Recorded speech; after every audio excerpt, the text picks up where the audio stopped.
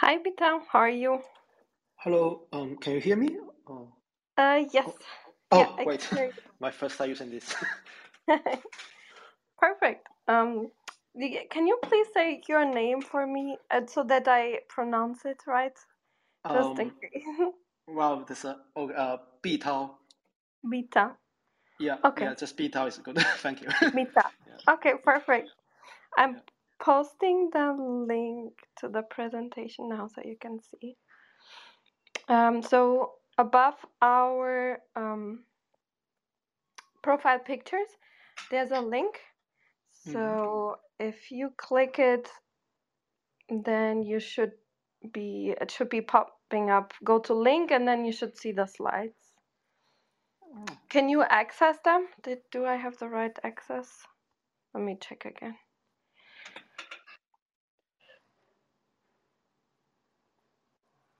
oh, yes, I do. Oh, good. Perfect. Yeah. Perfect. Yeah. We will be starting in around 7 minutes, so you still have a little bit. Yeah, sure, thanks. I just wanted to make sure everything works a few minutes ahead.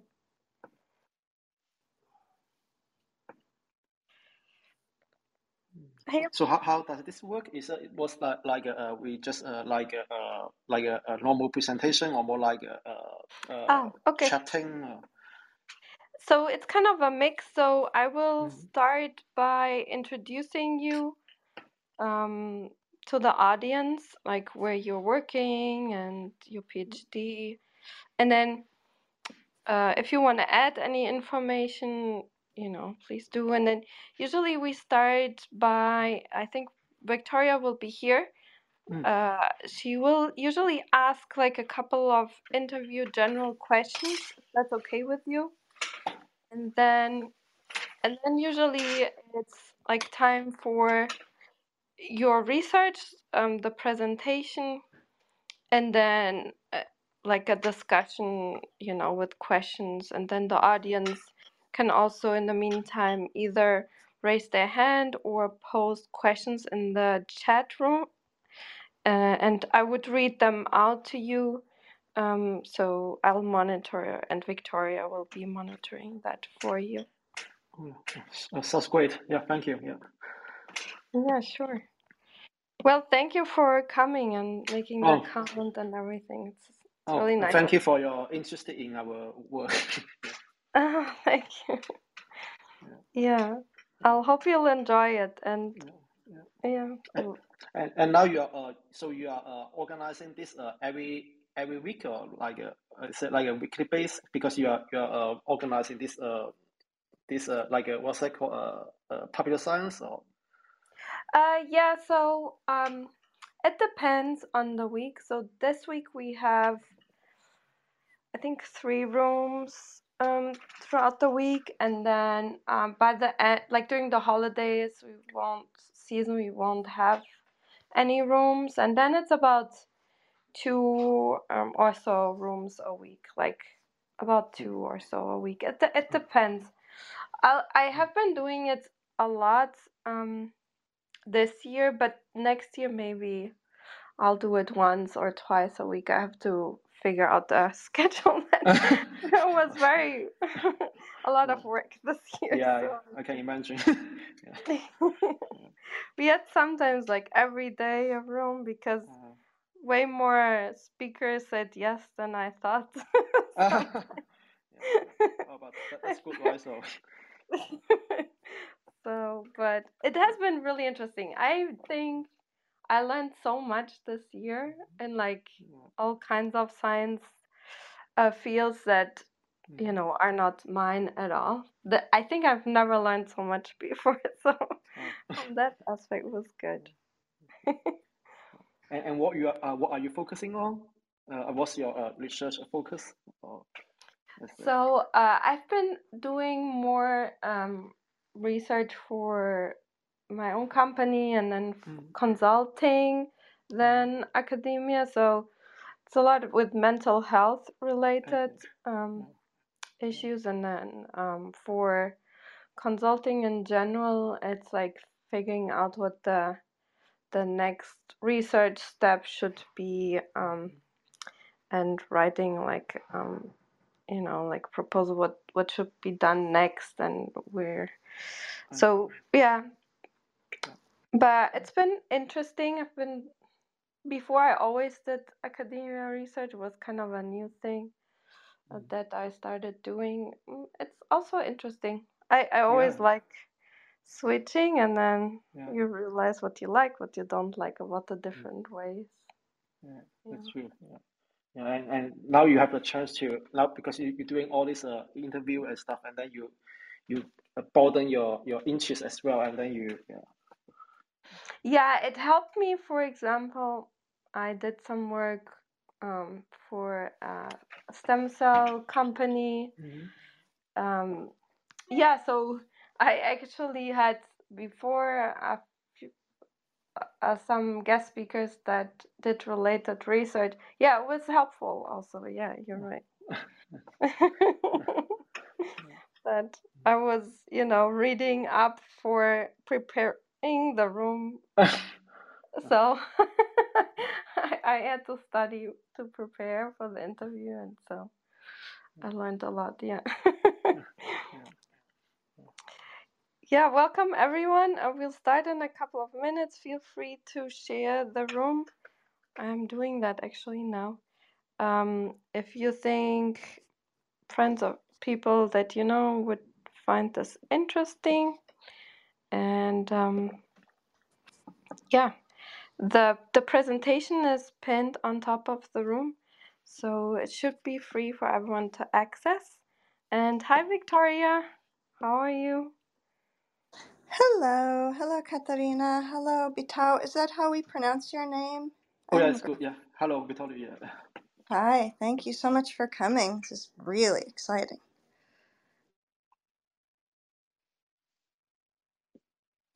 I already said that you will ask like a few interview questions before we start, so. Okay. And you're fine with that? Oh yeah. It sounds like. Thank you. I'm ants are very special to me too. And I was an only child for until I was about 11. I guess many people are their whole life, so it's inconsequential that part. But I feel like I was on my own a lot, and I spent a lot of time observing ants because they were everywhere. They were accessible. It's like our own wild kingdom, and they were easy to observe and so fascinating. That's great. Yeah. Because I mean that's great because I think last time our what's it called our research interest is come from observation from our daily life, right? So if you are interested in seeing the ant, and then you just curious about them as well. Yeah, that's also very significant because in terms of education, and education is also so important too. That I think that because of the regimentation in school, how we're told what to look at and what to think, and then judged on it, I feel that doesn't help strengthen our innate observation powers, or even patience for observation. So yeah, I have to agree with you, and glad to hear you.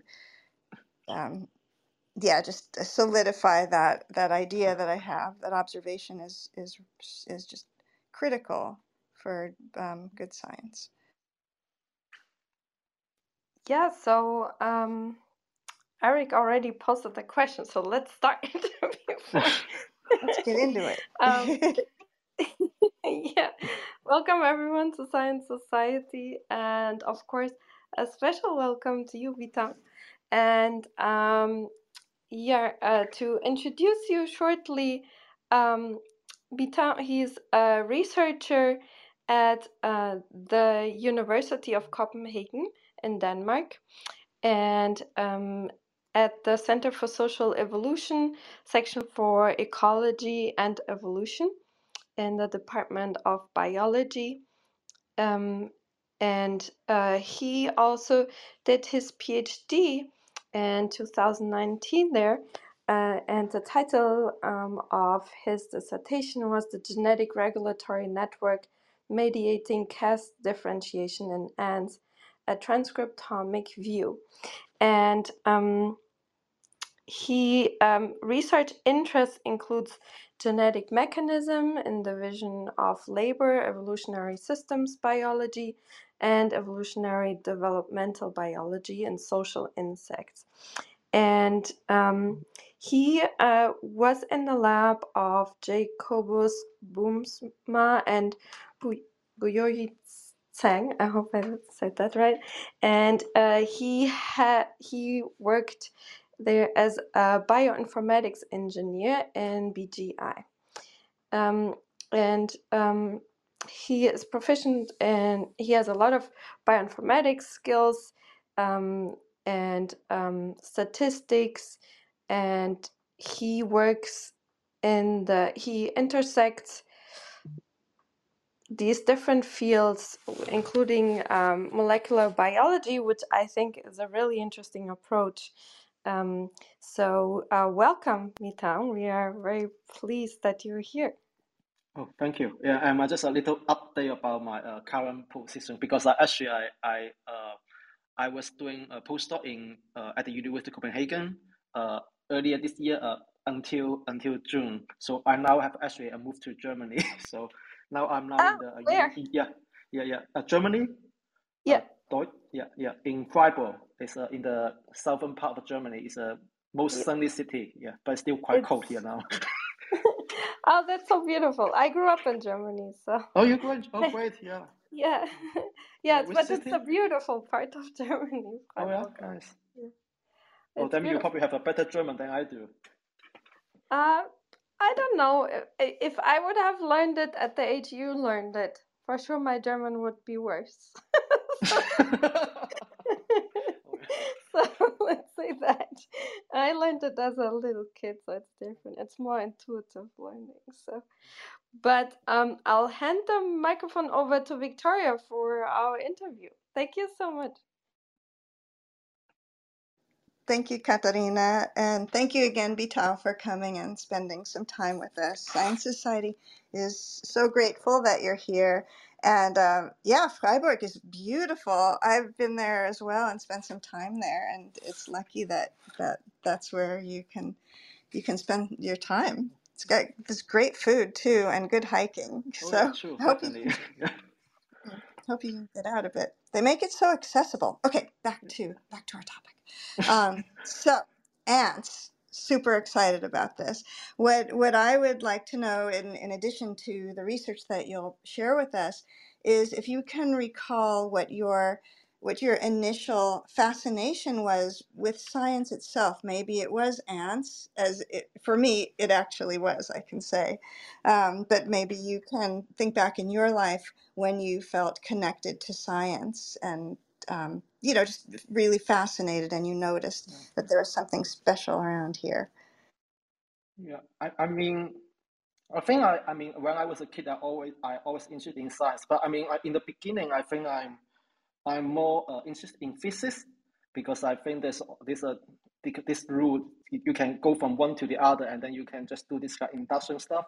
But then later, I got more interested in biology, and then I feel like there's a much more fascinating, and also I think my interest in science is also because I have this kind of a philosophy that I think by understanding more about science or more about our surrounding, the natural world, we will have a better understanding of life itself. I mean, not just about nature, more about the meaning of life. That's I think that's my early motivation to learn science. Yeah. Okay, that's interesting. So what have you learned about the meaning of life from your I yeah, I think it's quite interesting because at least yeah, because I mean, there's a lot of this kind of philosophical question, right? So for example, whether we have a free will, and also what is individuality, and also why why there's a cooperation and competition in human society. All these things, I mean, connected to science and have an explanation to it. And I think one thing that I learned most during my work in social insights, because in the beginning my motivation to learn more about social insight is not, actually not come from observation like you, because I know there are some people who are really the nature observers. They go to nature, they see ants, oh fascinating. But for me, I think my early motivation to learn more about the social insight is more about my curiosity about human society. So I was in the beginning, I thought, okay, maybe by learning more about the social insight, I can learn more about human society. But then now I think one big lesson I learned is that social insight are not the same as a human society. So yeah. I was just, yeah, or maybe we don't know yet. Maybe we are, on you mentioned being interested in biochemistry and that aspect, and maybe when we know more about our biochemistry and how that functions and influences our behavior and choices, maybe we'll feel like we're just an ant colony as well. Because I was looking at Deborah Gordon's work, and she studies ant colonies and the behavior. And she had mentioned that there were some.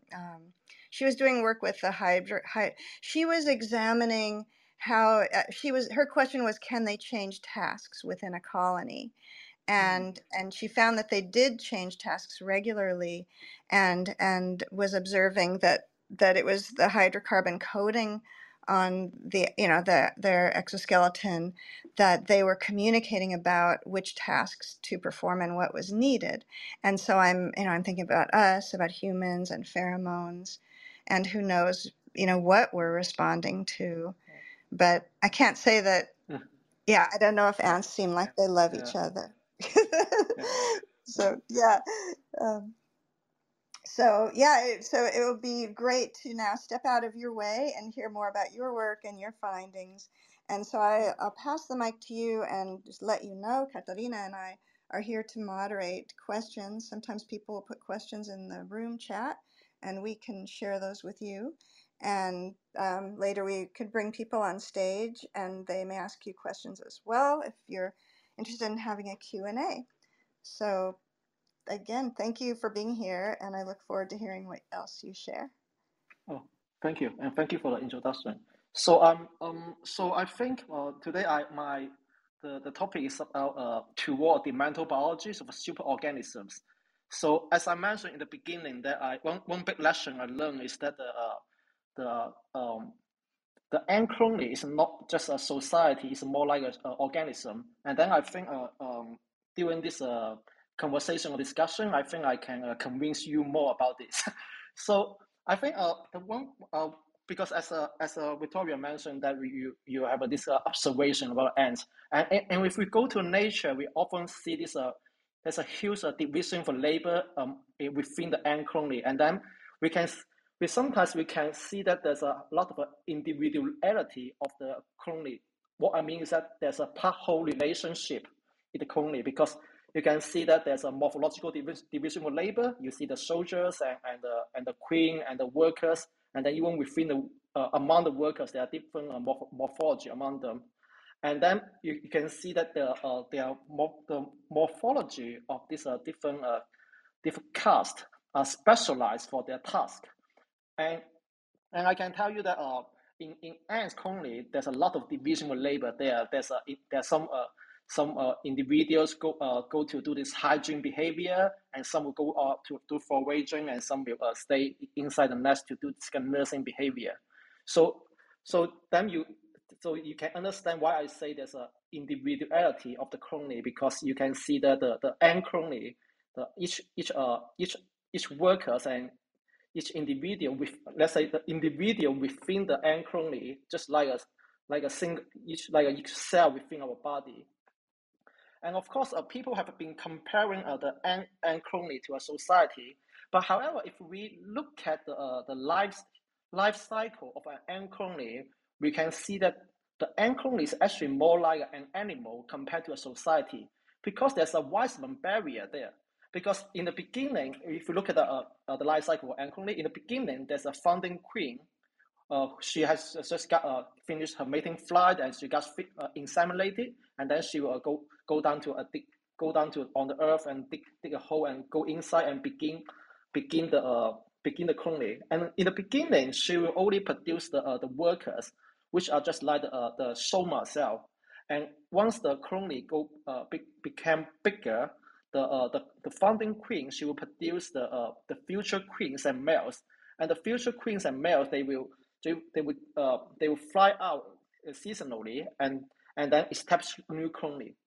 So this life cycle for an ant colony is actually similar to the life cycle of an animal, because you can imagine that in the beginning the eggs and sperm, they meet each other, become an embryo, and then the embryo, they will develop and differentiate it into different somatic cells, and the embryo in the end will pass on the genetic information through the gamete, the germ cell, to next generation.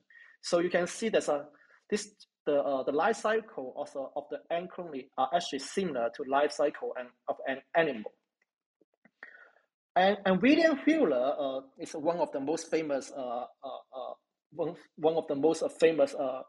ecology in the early 20th century. He actually realized this long ago, and I just quote his word. He said, between the ant colony and the cell colony, which constitute the body of a metazoan animal, and many of the laws that control the cellular origins, development, growth, and reproduction and decay of the individual metazoa, are seen to hold good also of the ant society, regarded as an individual of a higher level, of a higher order.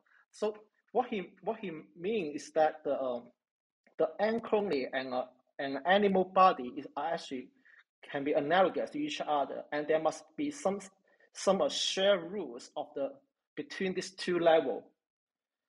So this idea has later been extended by the Julian Huxley in his Individuality in the Animal Kingdom, and later in the John Maynard Smith and Edward Smith in the Major Transitions in Evolution. And recently, Boomsma, my supervisor, he go back to the history, and he reviewed the concept evolution of this major transition, and he proposed that there's multiple domains of social evolution that go from a prokaryote to eukaryote, and then to the multicellular organism, and then to superorganism.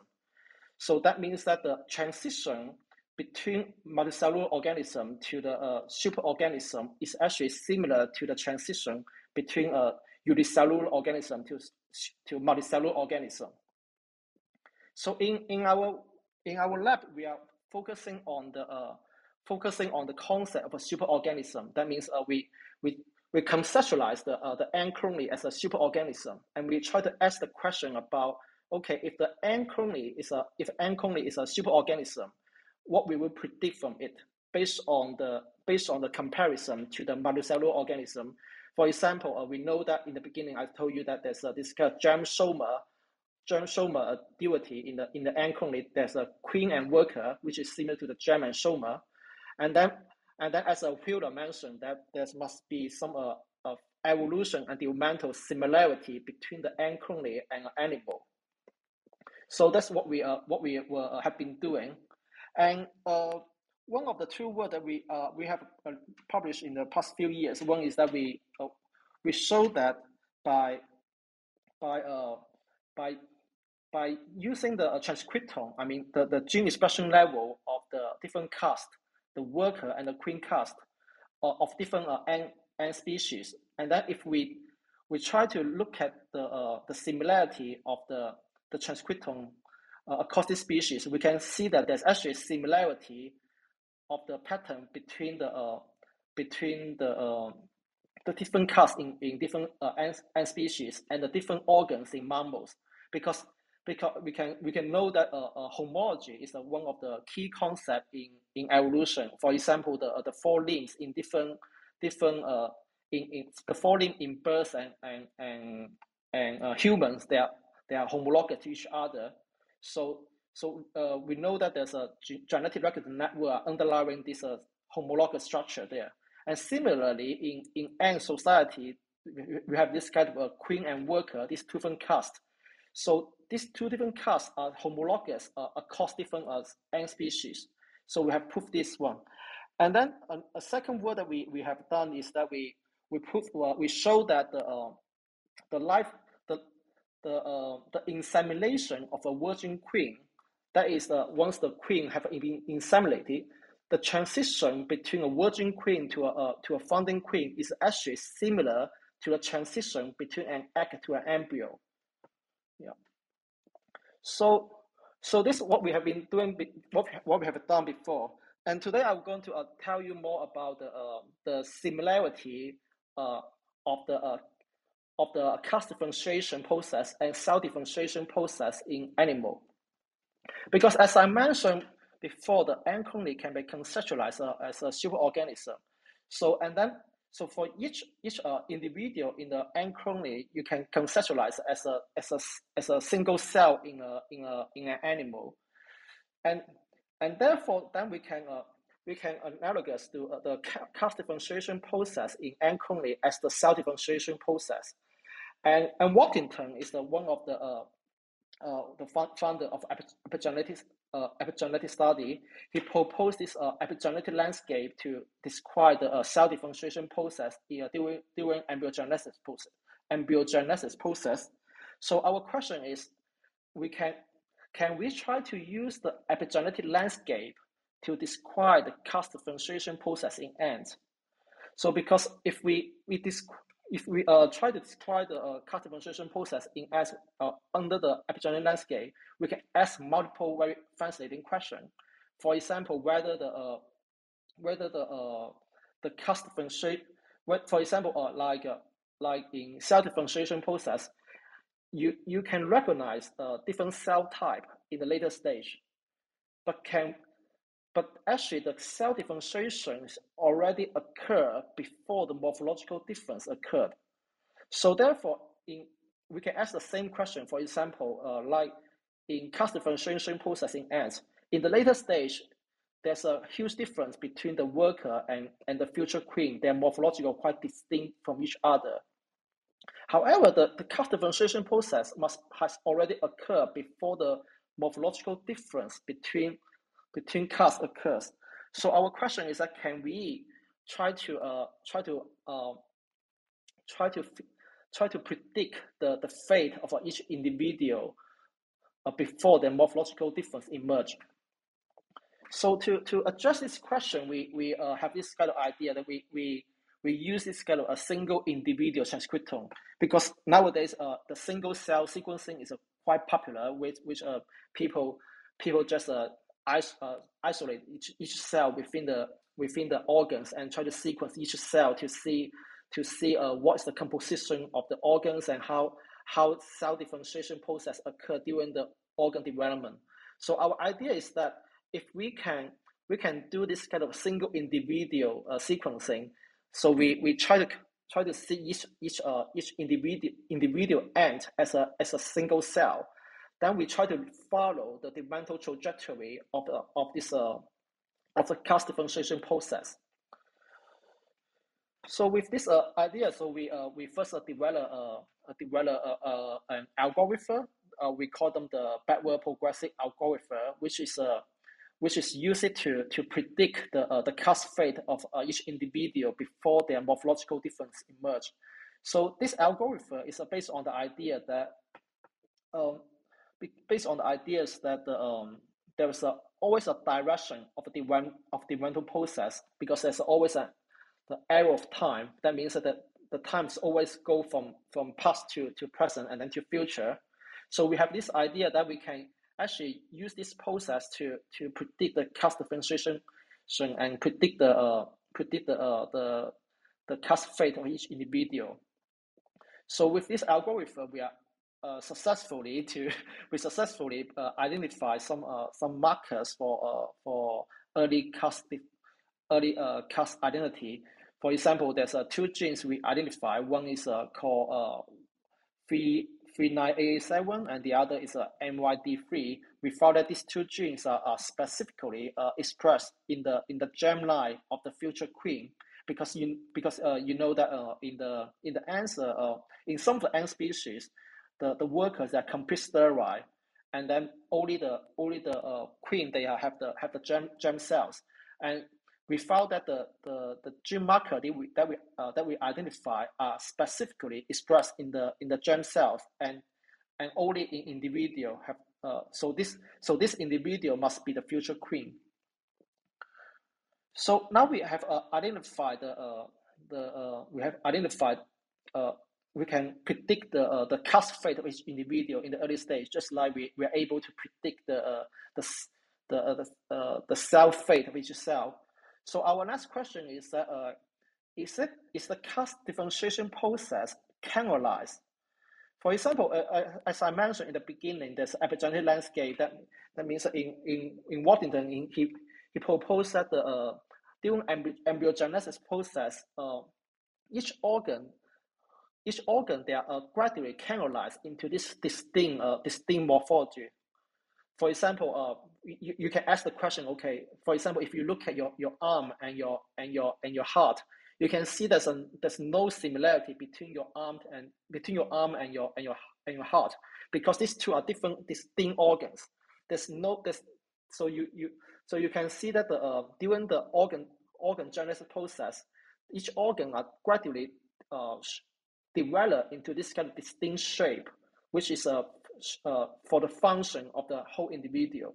So our question is the caste differentiation process similar to the cell differentiation process in animal, that each individual are gradually develop into this kind of distinct phenotype? So with this idea in mind, we may use our single individual sequencing, and then we calculate the developmental potential score, which are used to quantify how well each individual are developed into this distinct phenotype. And we can clearly see that during the caste differentiation process, the worker and queen, and the worker and the future queen, they are gradually diverge in their transcriptome, and then they are for workers within the say for individual within the say caste, let's say all the workers, they are gradually converge into a point, into a distinct transcriptome space. So that means that during the caste differentiation process, each individual they are gradually develop into this kind of distinct, let's say, destination for their phenotype. And we further compare the within caste variation, and we further compare the within species variation and the between species variation. Let's say that the within species variation, we can use it to quantify how well each caste are being canalized. For example, if in the end all the workers are developed into the same phenotype, you expect there's a very little variation among them. I hope this makes sense. And then by calculating the within species variation, we can compare the variation in variation difference in different castes. For example, we can ask the question like, is the variation in the workers are higher than the queens, or the other way around? And we found that the variation in the queen, the future germline, are actually much lower compared to the workers. So that means that during the caste differentiation process, the queen caste, they are actually a much more canalized. They have a much more distinct phenotype compared to the worker. And similarly, we can compare the between species variation, because previously I'm talking about the within species variation, which we compare which we compare the individual within the same caste, within the same species. But we can also compare the worker between different species. And surprisingly, we found that similar to what we observe in the developmental process, in the the variation in the worker class between in different species are actually also higher than the variation between the queen in different species. So that means that even in the evolution, even in the during the evolution, the the germline, the colony germline, the queen are also more developmentally conserved compared to the workers. So this is very interesting. So we then let's ask the question. So what is the function of genes that are highly canalized? That means if because we can see this overall pattern, seeing that okay, each class are actually class are the class phenotype are actually gradually canalized into this distinct phenotype. And our question, next question is okay, what are the function of the genes underlying this, and what genes are regulating the canalization process in class differentiation? And we found that the germline hormone, because when we look at the gene expression profile during the prepupal stage, which is the stage for the metamorphosis. So metamorphosis means that they transition from the larva and then to the pupa. And we can see that genes associated with germline hormone are actually highly differentially expressed. So we further do this kind of manipulation process. We fit the workers with germline hormone, and then we also fit the future queen with a precocing one, which is a germline hormone inhibitor. And we see that once we fit the worker with germline hormone, the worker, they are becoming much larger, and then they actually can see this kind of small wing butt in the workers. And if we fit the future queen with germline hormone inhibitor, the future queen, they're actually becoming smaller, and they develop into this kind of intercast phenotype. That means that because previously I mentioned that if you look at the muscle and the, for example, if you look at the let's say the muscle cell and the neuron cell, okay, that these two cell type must be quite distinct.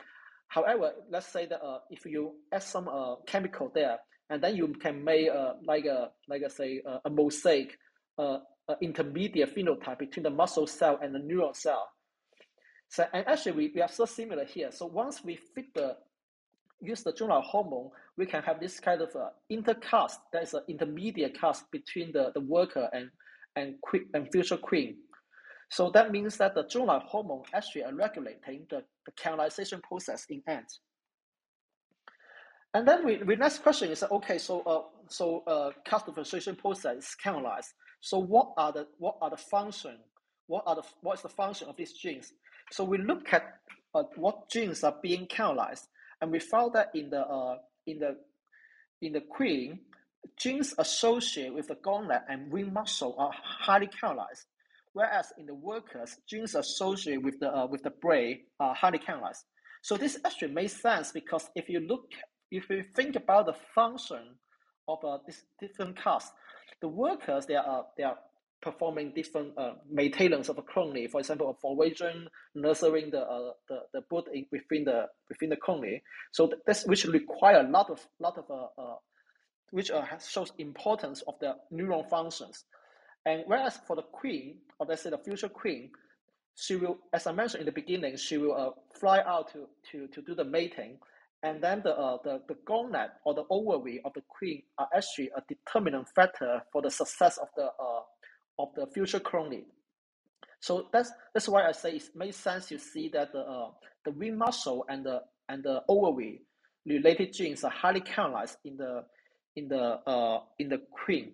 So that actually also means that the canalized gene expression level is an adaptation, but this adaptation is not only for the purpose of each individual, but for the purpose of the whole colony. Just you think about, if you think about the muscle cells and neuron cells, this different cell type are highly canalized, but the canalized phenotype is actually for the purpose of the whole individual. Let's say our whole body, for our whole body to maintenance and then to pass on our gene to next generation. So we observe similar things here. The canalized gene expression level in the ants, they're actually also highly channelized, but the channelization is for the adaptation of the whole colony. And we further we try to look at, because here I show you these genes that we have their function based on Drosophila, but we also want to know, okay, what if there's a we also try to look at the first genes, the top genes that are showing highly channelized expression pattern. We try to ask, okay, what is the function of this highly channelized gene? Because this gene, when we found it, there's no functional annotation there.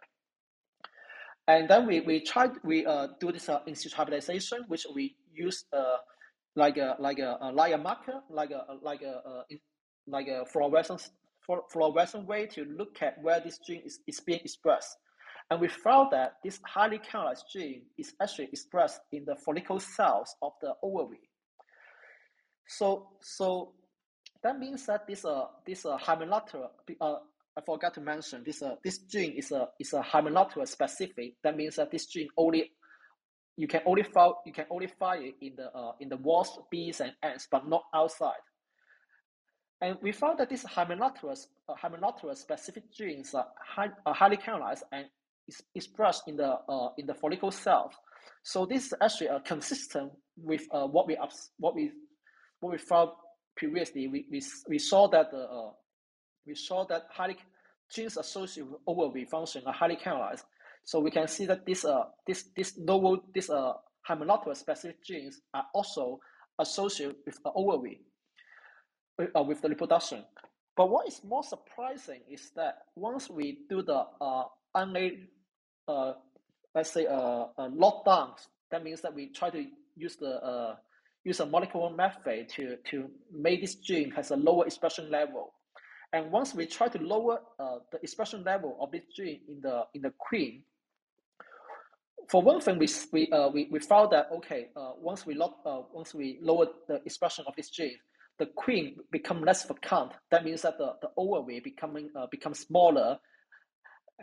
But what is more interesting is that not only the ovary becoming smaller, the body size of the future queen and the wings are also becoming smaller.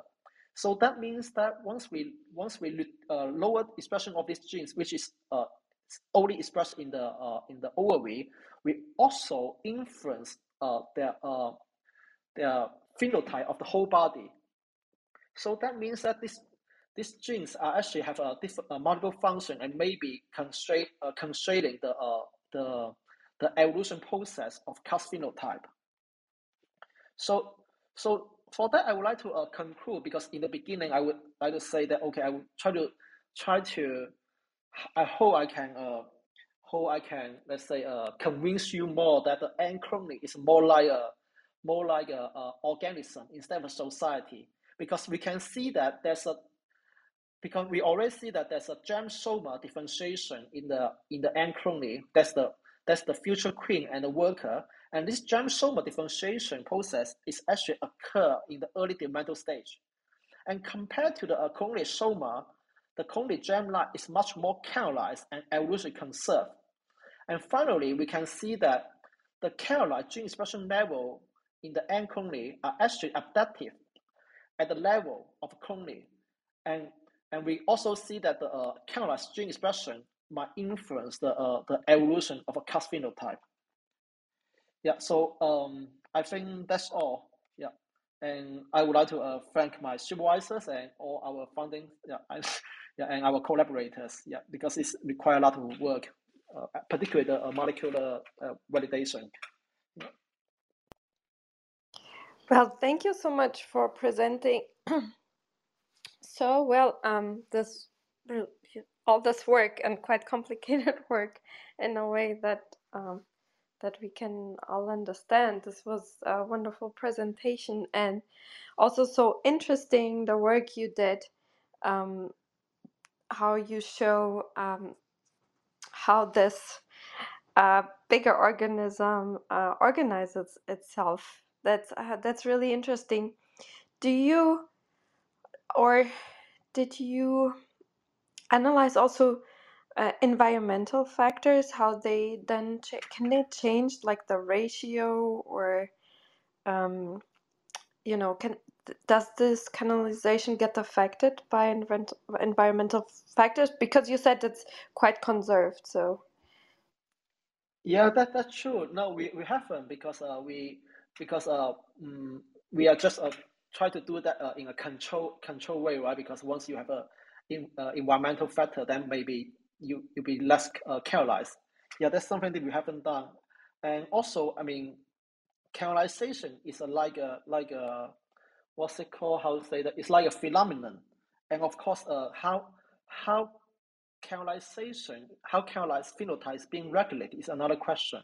Yeah, as you mentioned, environmental factor may also play a role, but this environment then depends on how you define environment, whether it's like a chronic environment or like a abiotic environment.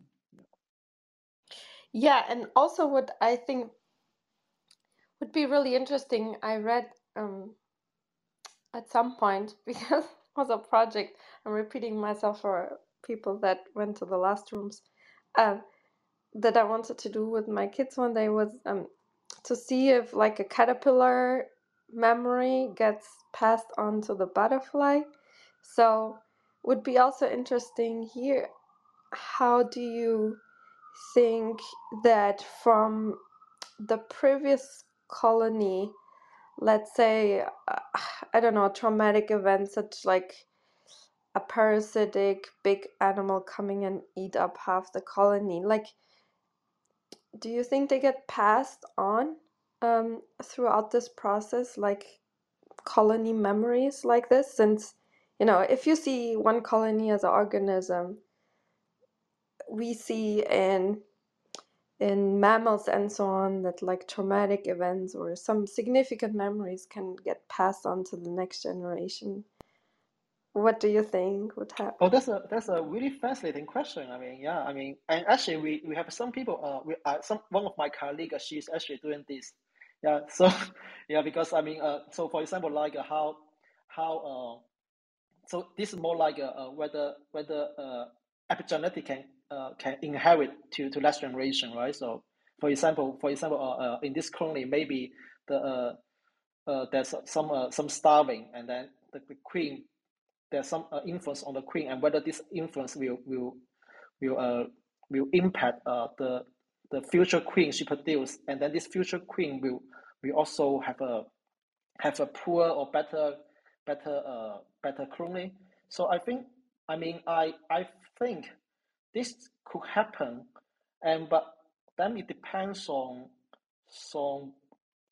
because it's two way, right? One is that of course there's no argument that once you have a poor nutrition of the current queen, of course she will produce offspring that will have an impact, because for example maybe will impact the nutrition level of her offspring, and then her offspring may will produce a, a poor or better cloning. I don't know, but we can definitely say that there must be some effect there. But then there's also a question about whether this process is let's say whether it has been met frequent enough during the evolutionary process, so that this inheritance will become adaptive or not. Yeah, I think this is a very interesting question, and must deserve more research. Yeah.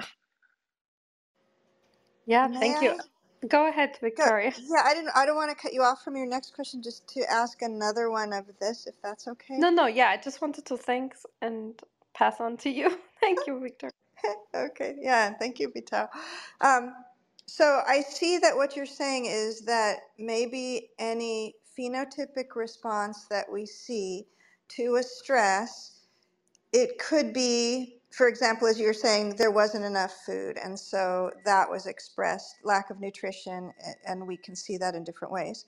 And I'm thinking maybe, Katarina, what you were wondering maybe is if it's communicated somehow to offspring. And I'm thinking, you were saying environmental stresses. So I'm thinking, if there's habitat damage over generations, if because they're communicating, that's what they, that's what we say they're social.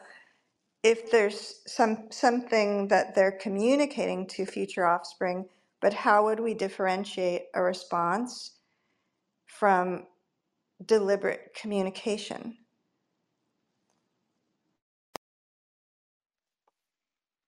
What do you mean by deliberate communication? You mean communication from the worker to the future queen, or? Yes. Yeah, that's a that's a difficult question. I mean, yeah, I don't know. I mean, yeah, yeah, because I haven't thought about how to decide an experiment to test this. So yeah. So I think one thing related would be that the ants use, for example, different, like from the dirt, different things to collect and transport liquid food to the nests, right? Some ants, they build, for example, their underground tunnels in a Yeah, specific way. And maybe they would have to change their approach based on long-term environmental changes. So maybe that moment, I think Victoria would maybe think of that moment when they change their method, if that gets taught or if it's something that gets like in, expressed by epigenetic changes or both, maybe.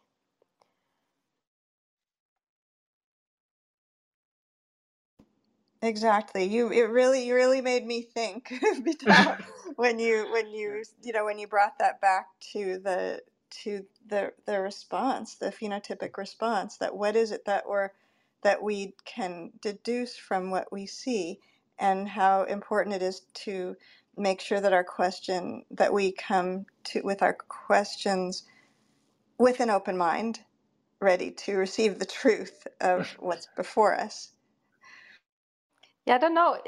Like, what type of, do you have like a regulated, I would imagine, humidity and type of dirt you use for the experiments? Maybe if you switch the dirt and more yeah, water, they would have to build their tunnels differently. But maybe they just have the spectrum of behaviors already in their DNA, or maybe it's something they yeah. need to figure out and then pass Yeah, on. but then also I will also ask the question about how frequent for them to meet this situation, because I really appreciate the question, because the question is more like the, for example, if there's something happening in the ant colony, will the worker respond uh, adaptively to change the next generation? But then the question is that is it occur frequently for nature selection to select this response, or because in the end Yeah, this must be adaptive, right? You are what you are yeah, trying to propose. yeah. I think with the, with the current climate change, Yeah, but but the yeah, climate change is situations not are changing. is recent. Yeah, Yeah. yeah, So we yeah, can predict, will ants make it in those regions or will they all just die? Maybe you could predict with the work in the lab if they are adaptive. Maybe in the lab we could train a bunch of ants and then send them out to teach the others. I don't know. yeah. Probably not, but would be interesting predictive Yeah, because I mean, analysis. because this epigenetic inheritance can happen, but sometimes only in species of meet this environmental traits frequent enough, and then they actually have this adaptive response.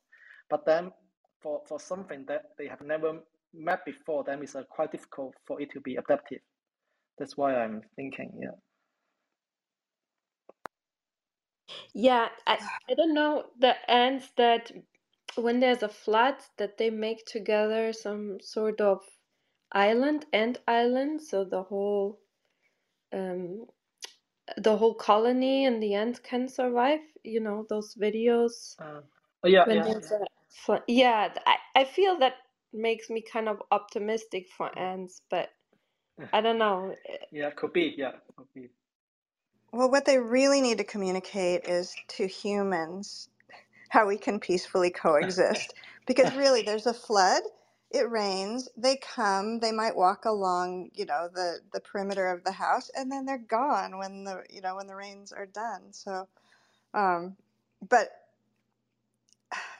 I guess I'm thinking from what you're saying about the difference between communicating within a generation with with those hydrocarbons that are on their exoskeleton, just things that they can sense by whatever it is, their touch or smell, between that communication and epigenetically in between generations. I'm thinking, yeah, I guess of sea level rise, or in the case of monarchs, and their food isn't as available. How are maybe all social insects are coping in similar ways, if they are at that. Yeah, yeah, could be. I don't know. I mean, for example, we know that now with the climate change, because for example in the termites they have this kind of natural fly, and also in the ants they also have, and this natural fly is actually associated with the rain season. For example, when they transition between the dry to rain season, and during the transition they fly out because only in the raining season they will have a more probability to survive the new colony. And now we know that, for example, in the Africa, and uh, um, let's say Ivory Coast. In Ivory Coast, because this climate change, so then the rain season is actually becoming much. Sorry, the first rain is actually becoming a delay, or maybe sometimes earlier, and then because these are becoming unpredictable for the termites, so they sometimes they fly out of season. So that's what I mean, that I think this communication and with Binkley and this transmission to the next generation will need to be something that historically occur frequent enough for them to develop this adaptive response, and for something that is occur recently, like the flooding and stuff, it's actually maybe quite harmful for them, because they still need time to to to get the selection to to find the solution. Yeah, yeah, this is such an interesting discussion. And the the other thing is to come back to the your previous motivation to learn about humans, individuality and social interaction, and to have basically an animal model. When you talked, I remembered that there were a few philosophers that made like similar comparison, that our social structure is a organism. I think the most famous one is Herbert Spencer from Britain, but then there was actually a previous one, a philosopher that already wrote this in 1920, Comte. And it's really interesting to look at this analogy. I, would you say it's just a more complicated, layered, and longer evolution of an organism, our social structure? And to understand it, I think it's always useful to go back into easier models, and get understandings from that. Um, so do you still think we can learn a lot from those models? Yeah, I think that's actually quite a good question. And then, as I mentioned, that my supervisor Boomsma, he has recently do this review of the development of the concept of organism in social insects, and you can see that he is actually quoting the Weisman and Julian Huxley, that is more than 100 years ago. And then at that time they already see the huge difference between the human society and the ant colony, because an ant colony is actually a family, and a human society is composed of multiple families. So that means that the human society is at most an organization, but not an organism. And and if we are really quoting the early philosopher, you can also see that some philosopher, because I can tell you a funny fact is that in the early days, people do not know that the queen of honeybees are female.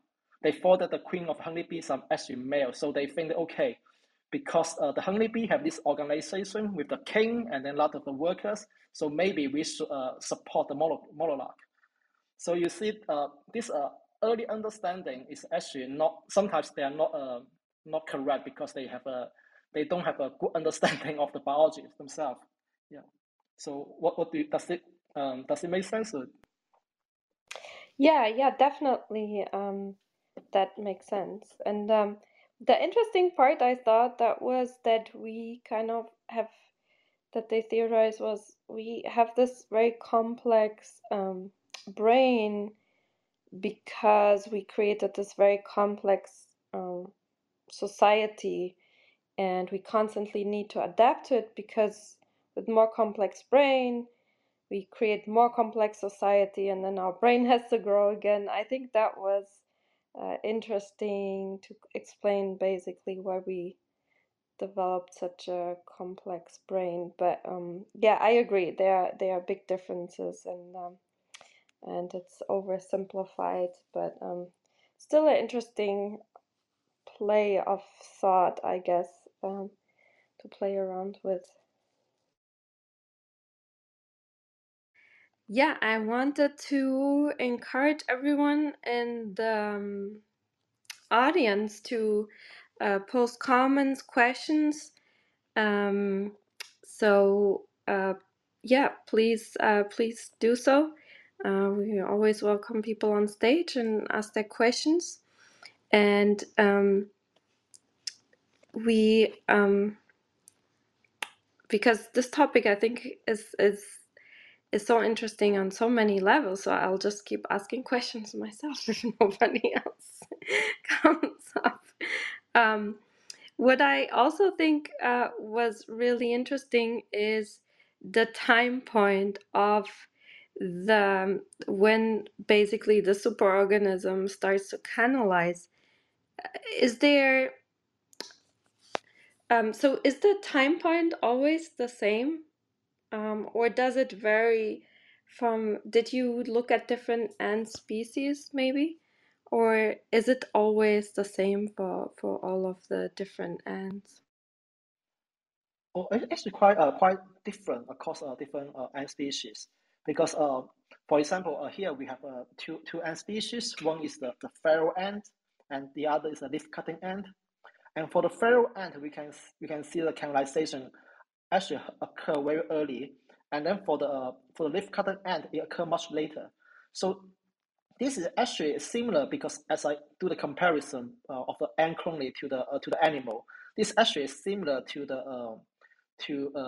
different animal species. For example, like the Drosophila, where the germline are also already determined in the oocyte stage, whereas in the mouse, the germline actually occur in the later stage, but it's still in the early embryogenesis process. But you can see that just similar to the animals which have a different time point for determining the germline. The canalization process in different ant species also occurred in a different time point. And then I think this will also be a very fascinating question. I think about, okay, so why there's difference in different ant species, or let's ask another question: why there difference in different animals for this kind of germline determination time point? Is it adaptive, or is it just some consequence of the evolution process? Let's say whether because it happened in the ancestral stage, that's why they continue doing this, or is it because it's adaptive for the for adaptive for it to survive? So yeah, I mean, as I'm so yeah. So yeah, there's difference there, but why there's difference is something really worth to study. That's really interesting. that it's so different. Yeah, I'm curious to hear. And for these in between ends where you change the hormone exposure and they're kind of in between the queen and the worker, what's their behavior? Like, did you get to let them become adults and check how they behave in a colony? Is that different? Yeah, yes, I think there's difference there, but I didn't follow the behavior observation, unfortunately. Yeah. Yeah, I think we're actually trying to look at their behavior, and from what we know is that the that's just some from what I remember. I remember that the worker they become a less go they don't go out so often. That's what I remember. But I think it will be worth a detailed observation to see what are the what they're actually doing in the colony once they become this kind of intercaste. Yeah, it would be really interesting. Also, how the other ants would behave and reacted. Maybe they would just kick them out because they are different, or or they just adapt, or maybe they just adapt to wherever they are exposed to. Which, if they're exposed to the workers, they'll just behave like the workers, maybe. But maybe the workers don't Yeah. want them. Oh no, I mean, yeah. Or every cell is useful, right? Maybe. Well, yeah, because they're taller, like they're bigger, right? Maybe they are very useful. They will become the popular worker. Will be interesting. Well, there's a lot of really interesting behavior ahead, like studies ahead to analyze, I think. So will be interesting to see what the future brings. So you're still working in this field with ants in your new position? Actually, I'm still working on ants, but my now new focus is actually on termites, because I think there's a lot much more unknown in the termites. So that's why and also I mean as I mentioned this superorganism has convergently evolved in multiple lineage in termite, in bees, and in wasps and ants. So I think it'd be interesting to also look at the termites, because termites is actually much very far away from the ants. So I want to see whether what are the similarities there, and then what are the difference there. Well, that will be really interesting to compare. So I'm really looking forward. Maybe when you have some results in a year or two, you could come back and talk with that. That would be like talk about that research that you're doing now. That would be really interesting. And yeah, we wish you all the best for the future, for your future, and for your research, and that you get a lot of grants. Uh, and oh, I see that we have two people. If you still have maybe a couple of minutes, I know we've going on for an hour to answer Carl's questions and share your question. Welcome to the stage. And if you have a question for our guest speaker related to his research, please go ahead and ask your question. Uh, I'm Sherry. I'm from Guadalajara, Jalisco, Mexico. And my question is, how you make your medicines stronger? Cause I make poppy field heroin from Sinaloa. We are talking about ant research, so if you have a question about that, please go ahead. If not, we'll skip to Kyle. Kyle, welcome. Go ahead. Yeah, I was kind of multitasking there, but I wanted to take some time to just come up here and say thank you. The philosophical implications here of your work are quite immense.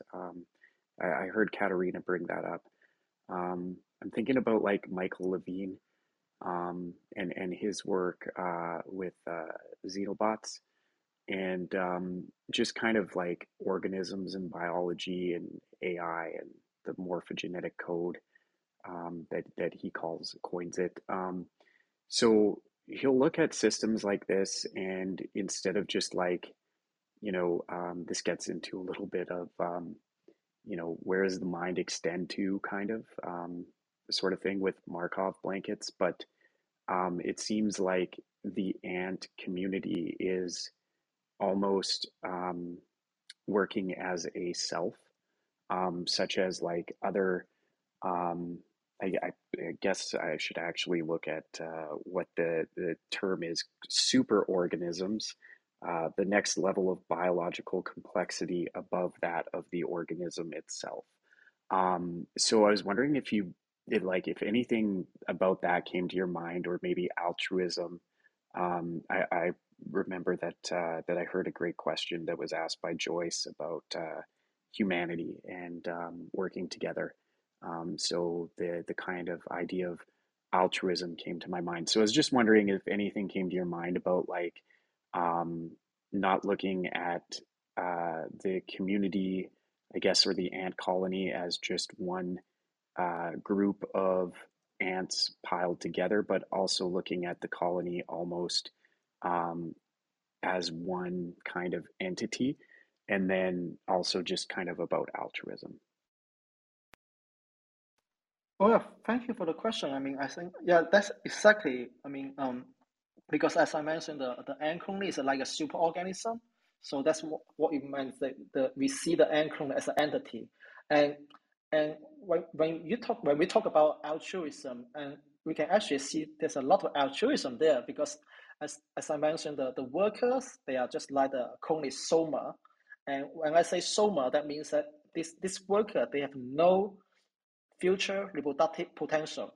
So you see all their life is being altruist because they are all their life is functioning for the whole colony, and so that's what I meant that there's a huge difference between the let's that's what I meant that why we say that the ant colony is like an animal, because you can see that in an animal you have this each cell, the somatic cell, like a muscle cell, neuron cell, they actually cannot pass on their genetic information to next generation. They can only pass on the genetic information through the germline. And so in this sense, you can see that each cell in our all the somatic cells in our body, they're actually all being altruist. Yeah. So this is that's what I think about the ant colony. Yeah. Amazing. I love that. And I love that like last little part. This is the way I think about it. And I guess that's why I mentioned that the philosophical implications of your work is actually quite immense. And it would be amazing if you decided to come back and share some more, because hopefully that day I won't be so distracted and I'd be able to ask some better prepared questions. Oh, thank you. Thanks for your interest. Yeah. Oh, one question related to that would then be, what if you put different ant colonies together in one space? What happens? Do they like kill each other? Do they kind of the bigger queen and workers win, or they just work then all together? Like, has I guess that experiment has been done at some point. Yeah, I mean, we actually when I was a PhD student in the lab, I actually did this a lot. I try to move a worker from one colony to the other colony to see what happened, and then you can see they usually being just killed. Yeah, so they are just like a really, because for example, you can see that you think about the transplant. If we try to transplant the organ from one individual to another individual, you got this immune response because because the two different individuals, they usually cannot upset the organ transplant. And similarly, when I try to transplant the individual worker from one colony to another one, this individual will actually have this will be what's that kicked out. Yeah, but of course this depends on species. In some species, in some species, this merging, let's say two different colony, they can actually fuse together.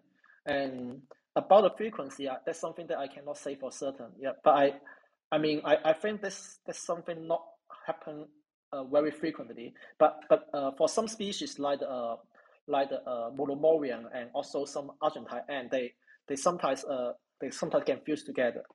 So this depend on species, I think. Yeah. Ah, interesting. You know, it's different, but it kind of reminds me. There's one parasite of bees that is quite common here in the US, and the Asian bees recognize the parasite and kills them. Like, so the immune system is able to recognize and kill it by temperature and vibration, I think. But the bees in Europe and the US, they are not able to even recognize it. That's why they die much more, and this parasite keeps killing the colony so much. So maybe in those different species, they overlap so much that they don't recognize them as foreign. And it would be interesting to see what would be necessary to, what's their immune system, like what's their antibodies or so. What do they recognize as different? It's really interesting.